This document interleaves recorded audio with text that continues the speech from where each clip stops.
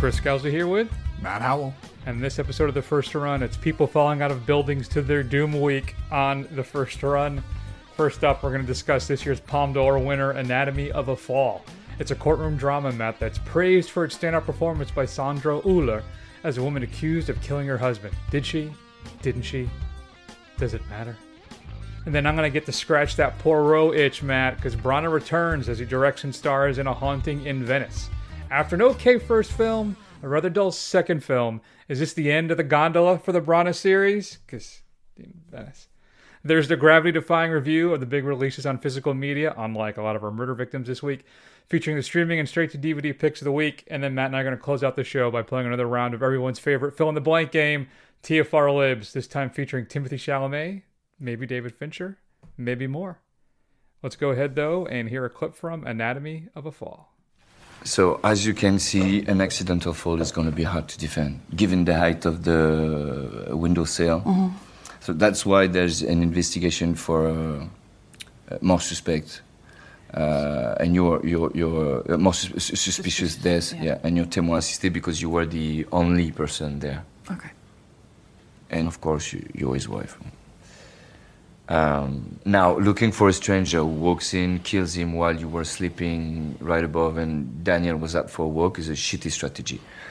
Samuel had no enemies. Stop. I did not kill him. That's not the point. It's not the point, Matt. What is Anatomy of a Fall, if you couldn't figure it out, given all the clips and context clues we've given you, all about? Or the breakdown that you gave in the opening, but I will fill in exactly what happened. So Sandra is a author married to Samuel, a failed author, and they get into a fight on the day that Sandra is having an interview with on her newest book. Their son, Daniel, is blind, or at least partially blind, and he's out of the house. And when he comes back, his father, Samuel, is laying dead in their yard. It looks like he might have fallen out. But, of course, there's some blah, blah, blah. There's some suspicion on Sandra, couldn't handle the alliteration there, that maybe it wasn't an accident. Maybe it was a murder. Wow. Oh, do I have my I don't think I have it anymore. Oh, that's upsetting. My little Perry Mason theme. I gotta reload these clips because a lot of them we never really use any of them, to be honest with you. So, honestly, how often would we have the chance to use a Perry Mason clip? Although I will say, if you were going to use it, you could use it multiple times this week. That's very, very true. Oh, I'm so disappointed in myself. Oh, you know what though? It really, I mean, honestly, honks me off. Honks me off is what it does, Matt. So, Anatomy of a Fall. All right, Palme d'Or winner at the big. How do you say it? Cannes Film Festival. Yeah, Cannes. The big Cannes Film Festival. Everybody loves it. Praising the performance by Miss, and I think I'm saying this right because I really like to say it, Sandra Hüller, because she's German, right? Sure.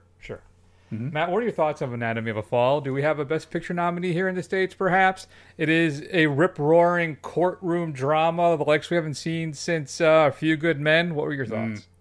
Yeah, I could see this being on the shortlist for Best Picture, especially with a up to 10 picture field. I think we've mentioned that we haven't been super impressed with what's come out so far this year, so this is obviously a contender. I will say this. Story-wise, this isn't really breaking new ground. It's nothing really you haven't seen from any courtroom drama. But where this film kind of makes itself is in the strength of the performance with Sandra Hüller and the direction by Justine Triet is I think those two pieces are what elevate this above kind of its relatively rote plotting. Again, if you've seen literally any number of courtroom dramas and whodunits and these kind of murder mystery things, not breaking any new ground, but the way it's presented is what makes this so good. Yeah, no, I agree with you. And it's the construction of the film is really engaging. It's because now, Matt, it's not so much the fall that leads to the death that we're anatomizing. Mm-hmm. Is that a thing? No, Sure. but it's also the fall of a relationship. And I think that's why the film, one of the reasons why the film really works. I think it slyly moves along using kind of pieces of evidence, provided in court to deliver us new information and reveal secrets of their marriage. Kind of definitely working to keep us unsure as to what's happened as well. Did she knock him on the old noggin and push him out a window? Did he fall? Did he commit suicide? All of these things. And I love, though, how we're fed kind of this info as we go. There's mention, like, at one point of a clip of a recorded conversation at one point that comes out of nowhere, and then it comes obviously back in, and then it adds another just more depth and dimension to the film and really reveals the relationship. And then how you then question the context of the clip as well, and how certain things in certain contexts can be interpreted different ways. I just really was enthralled by that. Now, I think it may run a little long, but I think when the reveals come, they do hit like body shots. They're kidney shots, Matt, and they take you down. And I think that's purposeful, right? So it'll kind of lull you into, all right, well, this is kind of playing out a little long. It's a little, well, no, it's, what did we say? Not long, but it's deliberately paced. Exactly. So then we get set up for that shot, and then it comes. And I think another really interesting idea that I caught on when I was watching this thing is Uller. She's German, married to a French guy, and they speak English in their home because it's she struggles with French and he doesn't know German. They both know English, so that's the compromise language in the home. But it comes later on into the film, like when they're in the courtroom scenes. It adds potential kind of layers of confusion, further potential deception as well. And it just, I love that. I just love the construction of the film. It's not interesting. It's not just an interesting view in the power dynamics, I think, of a relationship and a marriage, with people's kind of even preconceived notions of each other, right? Or even ourselves, perhaps.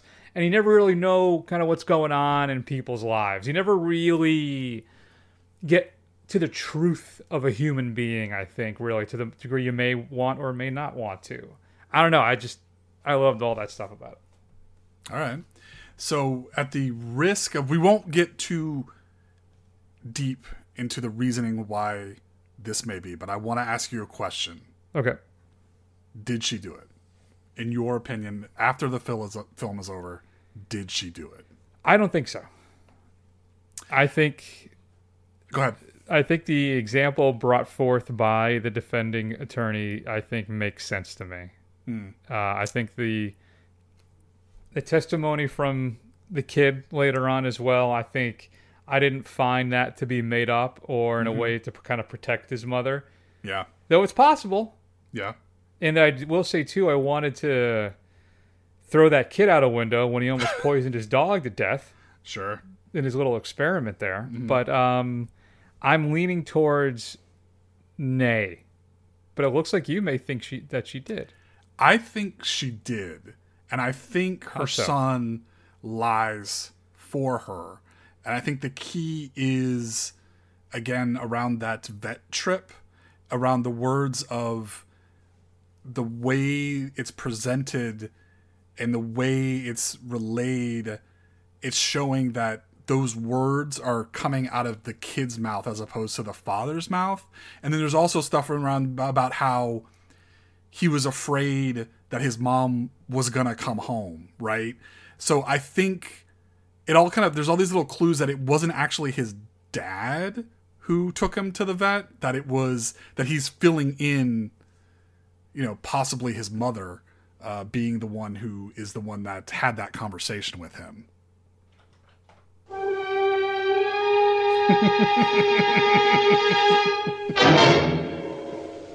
I found it. Really? I missed that then. What did I miss? I don't think you missed anything. I think it's very purposeful on Triette's plan, and I think she said this, is to make it as ambiguous as possible. Either interpretation could be valid, and she makes no direct hints as to what she thinks is actually it's happened. I personally think that she did, and I think there's enough clues in there, especially around that car scene of going to the vet, that really tips it off. But obviously my esteemed co-host thinks a different way. but I don't feel passionate enough to say he's wrong, because you could easily interpret the film that way. That's interesting. Now I want to watch it again, because I missed whatever these clues are in the car ride. So I gotta. Yeah. All right, we're gonna have to talk about that off air, because I don't want to spoil anything for anybody. Maybe. Fascinating. I will say too, I found the French courts to be dumb. I like our courtroom dramas a little bit better. Well, maybe I just didn't like the prosecutor. I thought he was a bit of a jerk. I guess that's what he's supposed to do. But the stylistic choices, like the shaving of his head and his attitude and his movements, and he kind of snakes around a bit, and he just bothered me. Right, I was not a fan of him. But that's the actor. That's the choice he's making. That's the performance he's giving us. Right. So then he's successful. He got me to do what he was trying to get me to. He got the reaction out of me he may have been going for. But I do like how conversational it is. I like how like here, there's objections, or you got to wait for your turn, but there it's a much more of a free flowing conversation between witnesses, and they'll just go right from the witness to the defendant or the defendant. I thought that was really interesting how that goes. Now, I think this is supposed to be pretty consistent with how the court systems work there, so it's not too liberal with the rules. Yeah. So I guess that's how it is. Because I think this was praised for its authenticity and that kind of thing. Right. So, but yeah, no, I think the film really hangs on Uller. I think she's the feature here, like you said, as well as Triet. I can't do French. Triet. Sure, that works. I can't. The construction of the film, I think, is what makes it work, Matt. Yeah, it's great. I'm giving Anatomy of a Fall an A- for now. Yeah, I'm giving it an A- as well. I don't think it breaks any new ground as far as the storytelling beats. Like Chris said, it is a little bit too long, but overall, an excellent film. There you go. It's currently playing in theaters. If you get a chance to see it, we'd love to hear your thoughts. Shoot us an email at feedback@thefirstrun.com. I want to watch that scene again just to see what you caught. I think the other piece that you have to watch again is the discussion between Daniel and Marge, and she basically explicitly tells him he has a decision to make. He has a choice to make. That I caught, yes. Yes. So, and I think when you kind of put all of that together, I think it leads to the fact that she, in fact, did kill him. But now, it may have been an accident. She may not have meant to kill him. Maybe she meant to hit him, and he accidentally fell out after that, but I think she had more to do with it than she's letting on. Fair. Interesting. There you go, folks. See, it's a real ambiguous kind of. Like now, if you're looking for that big dramatic, like presumed innocent ending, you're not going to get it. All right? So just prepare yourself for that. But it's definitely worth checking out. So good, great, grand. Matt, let's talk about what's coming up on physical media this upcoming Tuesday. That is November 14th. I do want to point out, Criterion sale is live at Barnes & Noble. So that should run through the month. So get down to your Barnes & Noble and pick up those new 4Ks and Criterion sets and the boxes and all the other fun stuff you've been eyeing, because it is time to go. All right, let's take a listen. Hey. What you doing here? Don't you have practice? Not anymore. I quit. Oh. Well, since when are you the quitting kind? I don't know. I just don't see the point anymore. So you didn't make the dress list. There are greater tragedies in the world. I wanted to run out of that tunnel for my dad. To prove to everyone that I worked... what? That I was somebody. Oh, you are so full of crap. You're 5 feet nothing. 100 and nothing. And you got hardly a speck of athletic ability.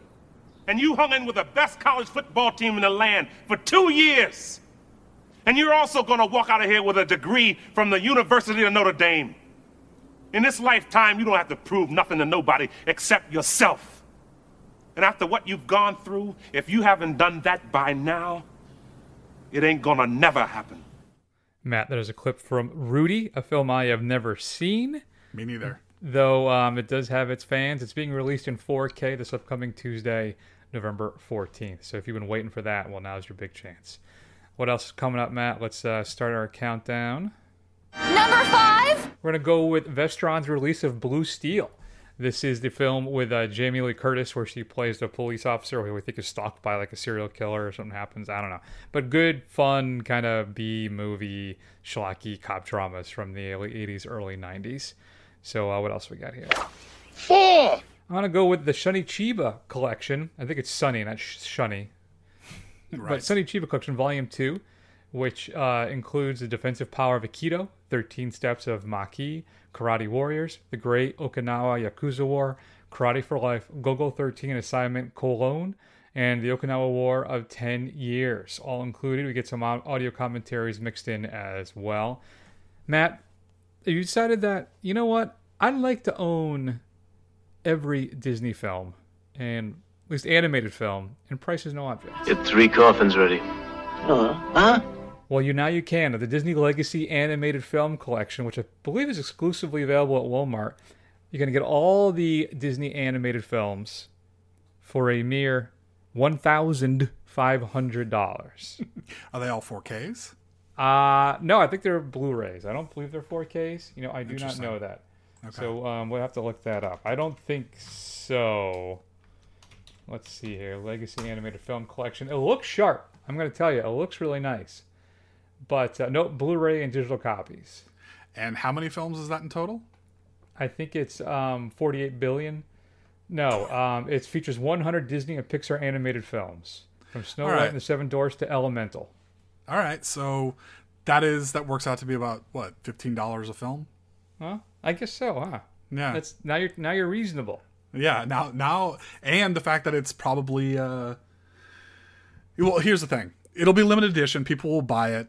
It'll sit on it for a while. And then like 6 months from now, they'll release a 4K version of it. And everybody will be pissed off. But I mean, that's a fair point. I mean, $15 a film for Disney's. Actually, yeah, some of them you probably can't get. That too. But they usually, a lot of their stuff never really gets that cheap. So yeah. $1,500 though seems a bit excessive. And it's not like they all get their own individual packages, So it's, well, I don't know, but there you go, Matt. Let's keep rolling here. Number 2. Looks like we're shy of one horse. You brought too many.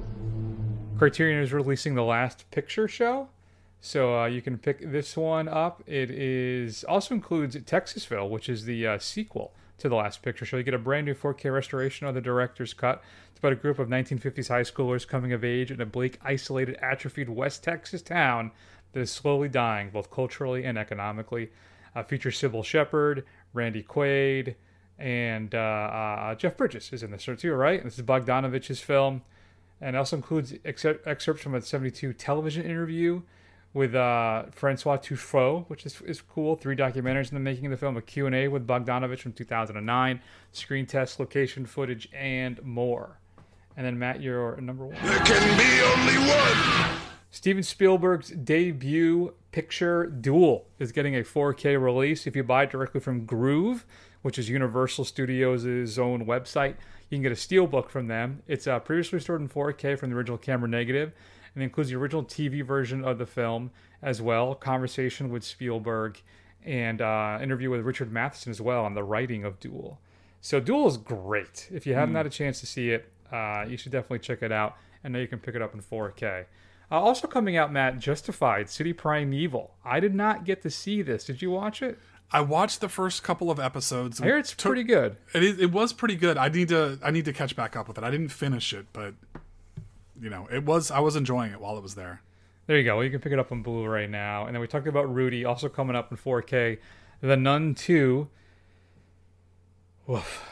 As well as the Twilight Saga. You can pick up the Twilight Saga, Matt, in 4K. And Best Buy has an exclusive Steelbook box set. Terms of Endearment, getting released in 4K. And then Equalizer 3. You can get a 4K Steelbook from, I think, Best Buy. And then Walmart has a Steelbook for the Blu-ray. And then your straight-to-DVD pick of the week from 1989, Dr. Caligari. The granddaughter of an infamous doctor experiments with hormone and shock therapies at her asylum for the insane. I know it sounds kind of like, okay. I'm telling you, folks, this film is nuts. So, but in a weird, kind of bad 80s way. Okay. Like inept, but still endearing and weird all at the same time. So, there you go. What should we be streaming this week, Matt? So I know it's after spooky season, but available on Netflix is a underappreciated Sam Raimi film. Drag Me to Hell is available on Netflix as of the 1st of November. It is about a young woman who works at a bank and does not take pity on an old woman who's about to lose her house. And she is cursed and gets things that she probably doesn't deserve. And it's pretty good. And it's not super gory. Gross, but not gory. No, it is good. I haven't seen that in a long time. So, yeah, good pick, Matt. All right, let's keep rolling then. Let's spend a few minutes of talking about Matt doing me a solid as we discuss A Haunting in Venice. Oh, no. Don't you dare leave without saying it. You saw what I saw, and what you saw was fake. Real. That woman is proof, living proof. There's a title. Sure as hell she's my next book, and sure as hell it's a hit. A big beer book. Good God, I have to start writing right away. The woman who stumped Hercule Poirot. I admit I cannot solve all of our methods in this moment, but of course I will. You won't? Come on. You should be relieved. I mean, how incredible. To believe, to know the world has mystery. A God who cares enough to make abiding souls. After death comes... Nothing. Something. If there was a God, he would not break his rule for her. That's right. Poirot returns. Branagh's Poirot, Matt, is retired. He's kind of just beat up. He's had enough. He doesn't want to do this kind of stuff anymore. And an old friend of his, played by, as you heard there, Tina Fey, shows up at his little retirement apartment there thing in Venice and convinces him to join her at this Halloween party because she's found this medium who can talk to the dead, played by, of course, why am I blanking? Jeez, what's wrong with me? Michelle Yeoh. Christ, Matt, get it together, Chris. Even said Matt. Chris, get it together. See, wheels are coming off fast. So she wants him to go with her so he can debunk her. Though Faye is slightly convinced potentially that she's actually legit and the real thing. And unfortunately, somebody gets all murdered up and killed. So it's up to Poirot to, come out of retirement there and try and solve one last mystery. Perhaps it'll ignite his love for the chase one more time. Who knows, Matt? So, Haunting in Venice, where are we with you in the Brana Poirot films? Have you seen any of them yet? Outside of this one, I should say, now? Yeah, we watched the first one for the show. We did, okay, but you haven't seen Death on the Nile. I haven't seen Death on the Nile, no. Yeah, not worth your time. Yeah.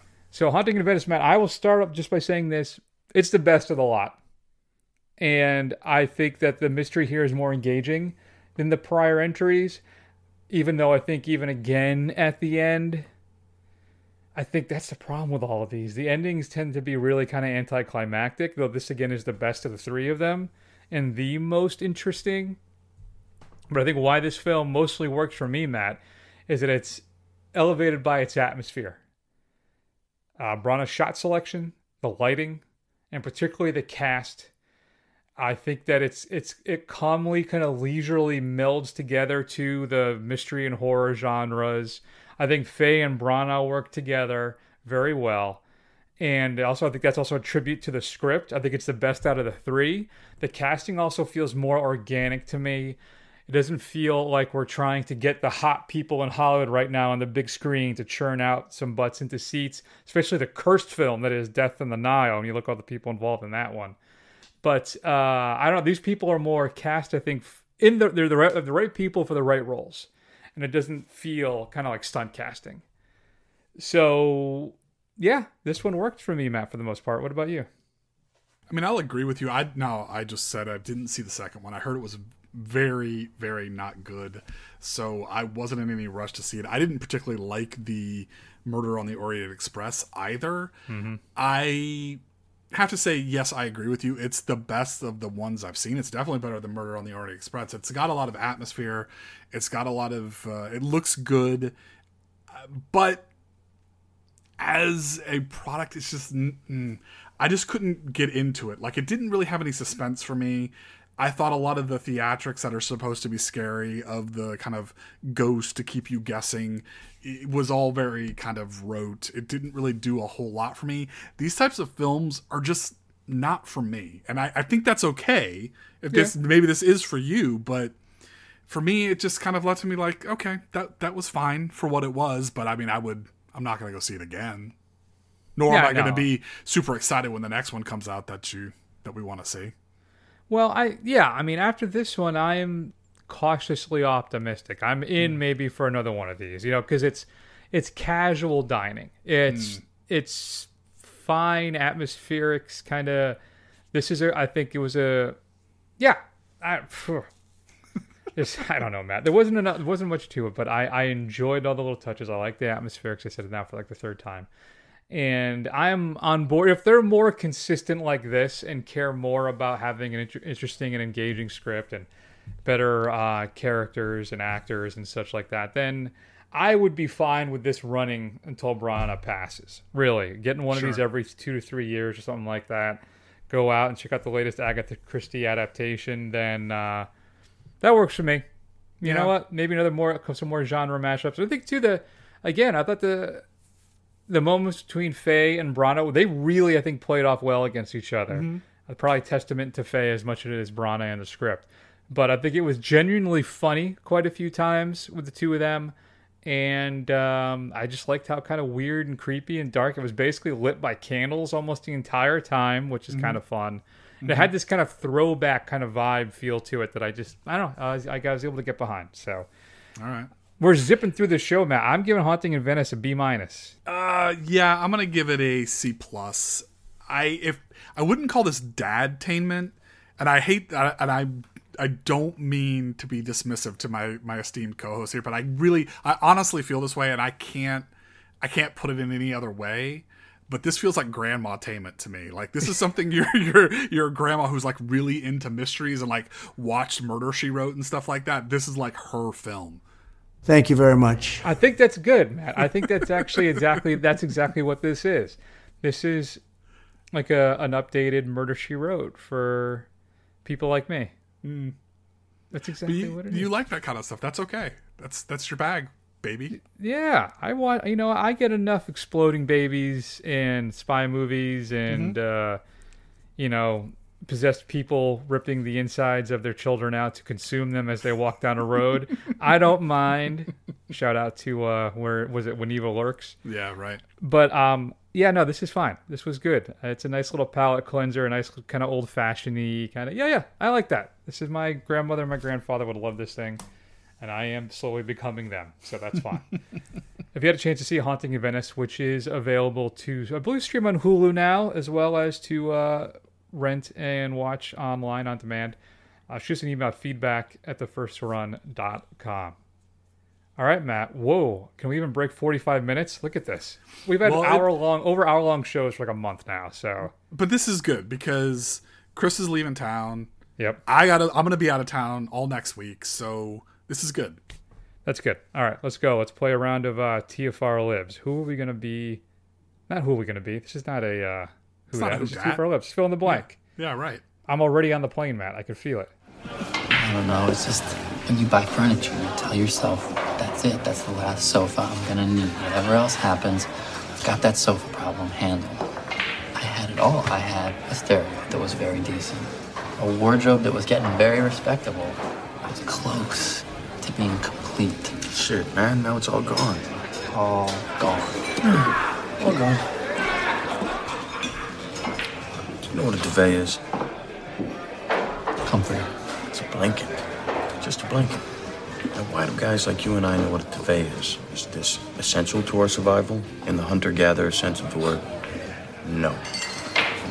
What are we then? Consumers. Right. We are consumers. We are byproducts of a lifestyle obsession. Murder, crime, poverty, these things don't concern me. What concerns me are celebrity magazines, television with 500 channels, some guy's name on my underwear. Rogaine, Viagra, Olestra. Martha Stewart. Fuck Martha Stewart. Man, Tyler Durden is so right, bro. Can I tell you? I mean, that film was my philosophy through life. There is no way that David Fincher is making some grand, exact opposite statement of that, Matt. That's why we're going to start a fight club. Mm-hmm. And I don't have a basement here in Florida, so we'll have to do it at your place. Yeah, we can fight in my basement. I guess if we were in Florida, we could fight in your screened-in garage. Sure, that'll work. We'll do that. Next time you're down. Matt, of course, that is a clip, as we said, from Fight Club. David Fincher's best film is blank, Matt. Because we have The Killer coming up next week. So. We do have The Killer coming up next week. Oh, man. I think... You want a brief refresher? You got Panic Room? You good? I think so. We got Seven. Yep. Fight Club. Panic Room. The Game, which I haven't seen in a long time. Mm-hmm. Social Network. Benjamin Button. Yep. Manx. Gone Girl. Is that it? Yeah. Did you say Dragon Tattoo? I did not say Dragon Tattoo. Thank you. Did you say Zodiac? I did not say Zodiac. You know what? It might be Zodiac. I think Zodiac's my answer. Yeah, I think Seven and Fight Club were very important movies to young Matt, and I think they still have their charms, but I think Zodiac is his best film. Yeah, I think Gone Girl 2 is excellent. Yeah. But I would agree with you. I think Zodiac's the way to go. I'll tell you too, I still have not seen Benjamin Button. Really? I own it. I have owned it for 2008. I've owned that Criterion Blu-ray for about 20 years now. Is it 20 years? Yeah. Okay. Wow. Never watched it because it just didn't. I was like, oh, it's Fincher. It's going to be great. I got to check it out. And but the concept, it just never appealed to me to watch it. Yeah. I mean, it's entertaining. It's good enough, but it's not anywhere near his. I wouldn't even say it cracks the top half of his films. It's just kind of there. Fair enough. So yeah, all right. Well, I think that's that then. Yeah, I mean, Social Network 2. It's it's crazy how that film feels like this propulsive action movie when it's just anyway. And Dragon Tattoo, I think, is an interesting experiment. Honestly, I think the original film is better. Yeah, but I don't know. It's nice seeing Craig in that role, and I still don't know if I really buy into Rooney Mara though. Just generally, but I think the answer is Zodiac for sure. Yeah. What do you got? All right, so let's see if I can pronounce this guy's name without butchering it. Chad Stahelski has said he believes stunts will be recognized by the Oscars very, very soon. So we will see stunt categories in the Oscars in blank years. I'll say, well, I don't know. I don't know if you see I don't know if the recent offer by the... I did not see it, no. The producers group folks. Okay. They still included the AI stuff where they want to give you a flat one-time fee to scan you and then be able to use you in perpetuity without having to compensate you. Okay. And they said that was their best and final offer. Really? Yeah. So the SAG rejected it, rightfully so. Yeah, they should. Yeah. But I guess because they said they gave way on a bunch of other stuff. But we'll see what happens next. So my point, I'm bringing it up because we may never have another movie made again, ever. No, I know some studios are working within the guidelines of the new stuff they wanted, so that's fine. Yeah. I don't know. I'll say within 10 years. 10 years? It's very... Hopefully sooner. Seems very unlikely. That seems... Too far? I think it's a little too far. I think we see it within half that time. I say 5 years. 5? Yeah, you're probably right. It's 5. Is he still doing Highlander? I don't know. It's a good question. I am really intrigued by that idea of him doing a Highlander film. Could be pretty dope. Because and I think Cable's supposed to be McGregor, I think, in that too. It's supposed to be interesting. Connor. So, good times. All right. I'm gonna keep riding this pony, Matt. The best performance in a David Fincher film is by blank. Best performance. So what are the contenders here? So I would say... Go ahead. I mean, I haven't seen Bunton, so I can't talk about Blanchett or Pitt. Yeah. Gyllenhaal in Zodiac. Robert Downey Jr. is where I'm leaning in Zodiac. That was the immediate first role that came to mind. I would give some honorifics to Rosamund Pike in Gone Girl, as well as Ben Affleck in that, and maybe Norton in Fight Club. The Pitt's having the most fun in that film for sure. Yeah. Well, easily enough. Yeah. So, what about Oldman and Mank? Yeah, I guess it's a good performance, but it's hard to say. Like, I guess it doesn't move me like a lot of some of the other ones do. I also like Siegfried a lot in that as well. And then you have, again, Rooney Mara, we talked about, Dragon Tattoo, Daniel Craig. What about Social Network? You got Jesse Eisenberg, Andrew Garfield. Andrew Garfield's really good in that movie. I've seen that several times lately. Like, well, I guess over the summer, like it was just on TV and I would sit down for whatever reason, it would get its hooks in me and I'd start watching it. And Andrew Garfield's really, really good in that movie. Yeah. I think I'm going to go with I think I'm going to go with Andrew Garfield. Actually. Yeah. I think RDJ's really close. I think the only thing holding him back a little bit is that he's absent for a lot of the film. Like, he's definitely a side character. Yeah. Yeah. I think I would stick with Robert Downey Jr., though. I agree with you. I think that that is a good pick of Garfield. And it just now occurred to me that I blew the perfect stinger. I have one, but it should have been, what's in the box? What's in the fucking box? So, all right. Classic. All right. So eventually we'll be catching up with the Marvels. And they just dropped the last trailer. I watched it. Okay. And I guess there's going to be some otherworldly shenanigans. They've played, some of the Avengers theme while in it. And when they had What's Next playing on it, the letters faded out and the X stayed on there for a little bit too long.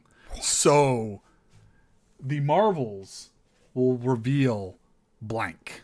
Well, I guess we're going to get some kind of X-Men kind of parallel university thing. Is it going to be one of those things, too, where one of them just bounces through, like in the Multiverse of Madness type of a thing? Sure. And we see a picture on the wall, and maybe they have that. That would be kind of cool. Days of Future Past, where you get the wanted or the dead mutants on the wall. Yeah. But that's what they're selling, right? It's just something. Yeah. And didn't they do something in one of the most recent films where they did a nod to the X-Men in some capacity? I know we had Mr. Fantastic in Madness, it wasn't, but I thought there was a... It was in Deadpool? It was in the Ms. Marvel's TV show, where it turns out she's not an Inhuman, that she's a mutant. And like they... In the last episode, when they say that, they play a little bit of the X-Men cartoon theme from the 90s when they start talking about that's what it was. Yeah. And then, obviously you've got the leaked pictures from the new Deadpool movie where Hugh Jackman has reprised his role and he's in the the comics accurate suit, as from the behind the scenes footage that they have. I think it looks pretty cool, actually. It does, yeah. I want to see the mask because he's not wearing the mask, but I definitely want to see how this all plays out. Yeah, I'm sure they're going to play it as a gag too with the mask in the film. Yeah, but yeah. What do you think it is? You think it's X-Men and some? What? And if it is, what is the reveal? Yeah. So honestly, I think it's another red herring. I think we got so stoked about Multiverse of Madness. That ended up being a whole lot of nothing. We got super excited for Spider-Man 3 or No Way Home, which I love. I love that film, but all of it kind of went back to status quo for the most part, except for everybody forgetting who Peter Parker was. I just don't think they're gonna. I really don't think that they're gonna pull something that's long standing in this movie. I really don't. I don't think they're gonna set a status quo defining thing in this movie. No. It's too bad. What do you think they're going to do about Majors? I'm reading online, I don't know how accurate it is, that they're considering shifting from Kang to Doctor Doom going forward because of all his legal issues. Yeah. I really don't know. It seems to go back and forth. I don't know. Again, it's hard. I haven't really been following the case. I don't know if he's going to end up, if there's enough evidence to say that maybe he didn't do anything wrong or how it's all going to play out. It's weird because he's in Loki now. I haven't seen the latest episode, but I have seen him. And I honestly, in the one episode I've seen with him in it, he was fine. Like I didn't think he was earth shattering or anything like that. So I think they'll be fine. without him. I think it would be a mistake to completely jettison Kang, especially when you have the whole idea of variants of Kang, that to go to Doctor Doom, because I think that's premature. I think they could easily replace Majors with somebody else, and it would just be a quick hand wave, and nobody would think anything else of it. Just roadie him? Just James roadie him? Yeah, exactly. Now, the problem is all the variants of him... Well, yeah, but the variants of Loki aren't all Hiddleston, right? But all the variants of Kang have been... Yeah, but of the few that we've seen. But who's to say? I mean, one of the Lokis is a freaking alligator, so, I mean, what are you going to do? Sure, good point. Matt, your comfort film is blank. Ooh. Man, that's a stumper. How dare you give me something that hard that requires me to think? I was watching because I was... John Carpenter's been doing a lot of interviews lately. Okay. So somebody had talked him into doing it. I was reading on Twitter, which I'm happy for. It's nice to see him out there. And he was being interviewed by Stephen Colbert, and Colbert revealed basically, though I think it's revealed, I think it's well known, that The Thing is his comfort film. Like his family knows if The Thing is on, that means Daddy needs some private time. He says it's his favorite film. He watches it over and over. He's like me. Sure. And then I think my comfort film is probably either The Thing, like me, or it's Superman, the first 78 Superman with Christopher Reeves. That one too. If I'm like depressed or sad, I just kind of need something, then I usually pop on either Superman or The Thing, which, very similar themes. Aliens coming to Earth and stuff happening. Yeah, I love The Thing. I really do love The Thing. I just don't know if it would be a comfort film to me.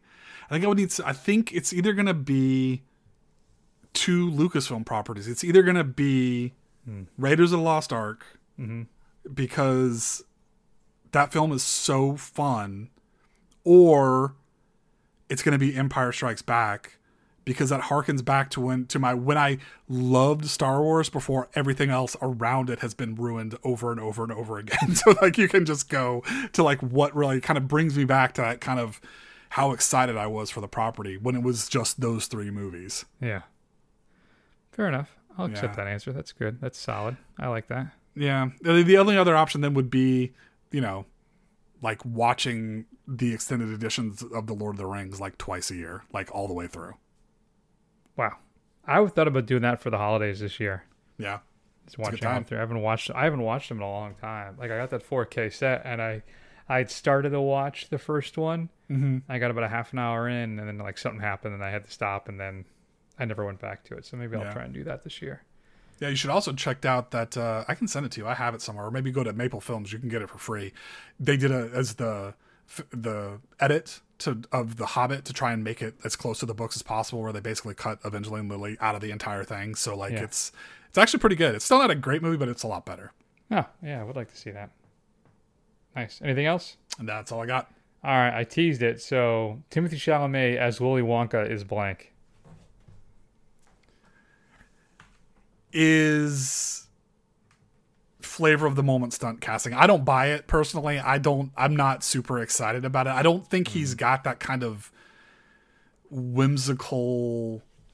He's too cool, I guess. He's too much of a pretty cool boy to like do this. Like I don't know. He doesn't seem funny enough to me or weird enough to me in a non-threatening way. All of his weirdness is on the surface and is threatening, as opposed to being under the surface and threatening. So the guy who's doing it, I guess, is the guy who did the two Paddington films. Okay. And they're supposed to be the first one is wonderful. I haven't seen the second one yet. I heard I heard the second one is even better. And I haven't seen it yet. So who knows? But yeah, no, I didn't even see the Johnny Depp ones. I didn't either. Did he do two? He did two of them, right? Didn't they do two? I think so. Or maybe we're thinking of the Alice in Wonderland ones. I'm not sure. Oh, man. Regardless, I didn't see any Johnny Depp related Willy Wonka material. So, but yeah, no, I don't know. And like you said, I don't think it's going to be dark, right? Is it just going to be kind of supposed to come out this year around the holidays? Mm-hmm. And it's a musical fantasy film. It's a story of how he went from a young adult selling chocolate in a small candy store to an eccentric genius known all over the world. So it's an origin story for Willy Wonka, which is cool. And yeah,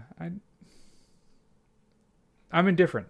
Timothée Chalamet's Willy Wonka is it brings up feelings of indifference. I'm not. Is it even on the calendar? I'm not even sure if it is. I don't think so. But you know what? I'm going to boycott it because it's not the Timothée Chalamet holiday film that I needed this year, and I'm really pissed off still that I'm not getting the next installment of Dune. That's fine. That's fair. Good enough. All right. What would you like? I keep doing the who dat. Mm-hmm. How would you fill in dem blanks? Shoot us an email at feedback@thefirstrun.com.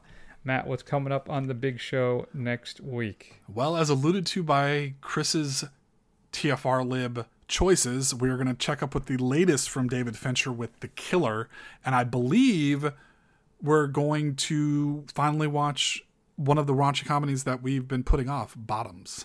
There you go. In the meantime, you can find us on YouTube, Instagram, Twitter, Facebook. Do a search for The First Run. Scroll. Eventually you'll find us. Head over to Apple Podcasts. Give us a review. It'll help other people find the show. We sure would appreciate it. And I guess that will be that for this week. So we're going to go ahead, take an extended break. Take care of yourselves. We love you very much. Chris Scalzo, Matt Howell, The First Run, forever.